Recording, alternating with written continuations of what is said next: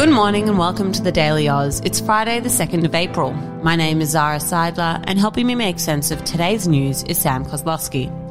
Making news today. Lockdown in Brisbane lifts. A new US infrastructure plan. Some good news about climbers. And a breakdown of the impending by-election. Here's today's Daily Digest.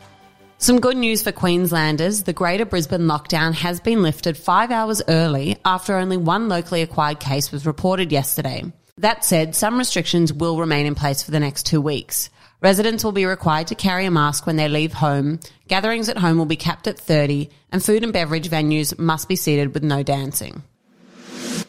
President Joe Biden has announced plans for a $2 trillion infrastructure package to create millions of new jobs and win the global competition with China. The proposed plan will be paid for by raising the corporate tax rate from 21% to 28%. It includes an emphasis on green technology, modernising US roads, bridges and airports, high-speed broadband, and electricity grids. The plan will have to pass both the House of Reps and the Senate to come into effect. Pharmaceutical company Johnson & Johnson has announced a really significant loss of nearly 50 million COVID-19 vaccine doses after human error caused an ingredient issue. The problem was reported at a Baltimore site that produces both AstraZeneca and Johnson & Johnson doses, where workers accidentally combined the ingredients of the two vaccines. It's unclear how many doses exactly have been affected, but Johnson & Johnson has maintained it's still on track to deliver the 20 million doses promised to the US government.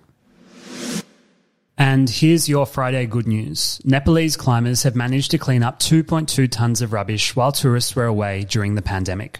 This latest initiative involved a team of 12 climbers for 47 days. The climbers cleaned up 8 mountains, including Mount Everest, and the base camps of 4 mountains. The next phase of the program will begin at the end of the 2021 climbing season.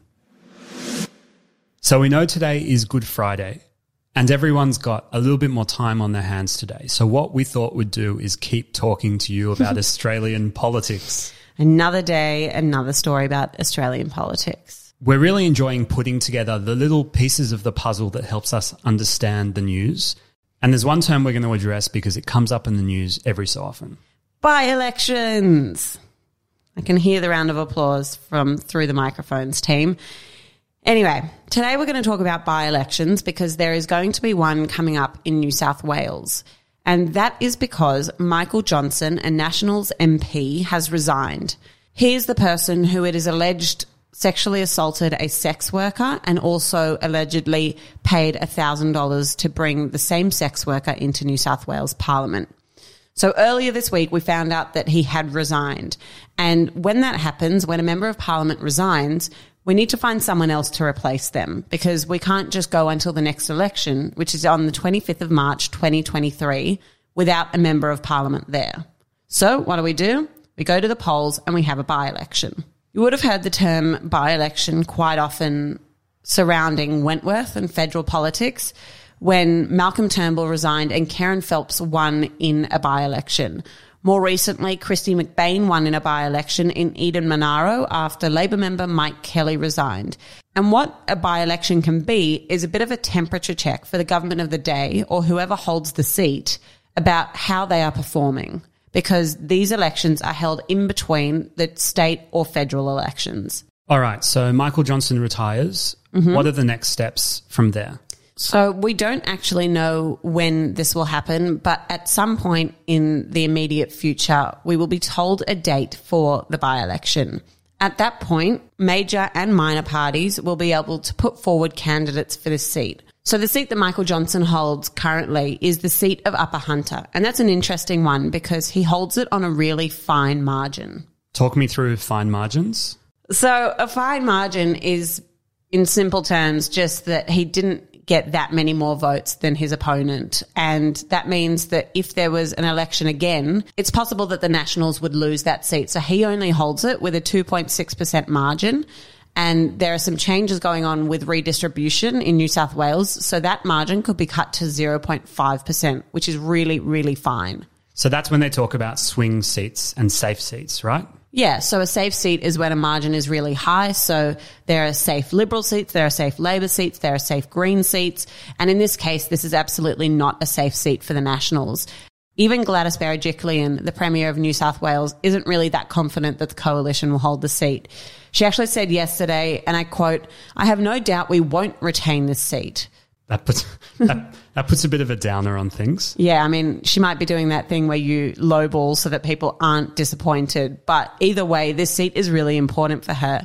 As we spoke about earlier in the week, if the coalition doesn't win back this seat, so if a Nationals or Liberal member doesn't win this seat, that means that the Berejiklian government is now a minority government. And you guys know what that means now. Just a clarifying question. So Craig Kelly in federal parliament, he moved from the Liberal Party to the crossbench. Why didn't we need a by-election then? He actually didn't resign as a member of parliament. He just withdrew himself from the Liberal party room. So he is still a member of parliament. He still represents the electorate of Hughes. And if he were to resign from parliament and from his position as the member for Hughes, that is when we would have a by-election. So for listeners not in New South Wales, how much attention should they be paying on the New South Wales by-election? Does it actually connect to how people are feeling about the federal government, for example?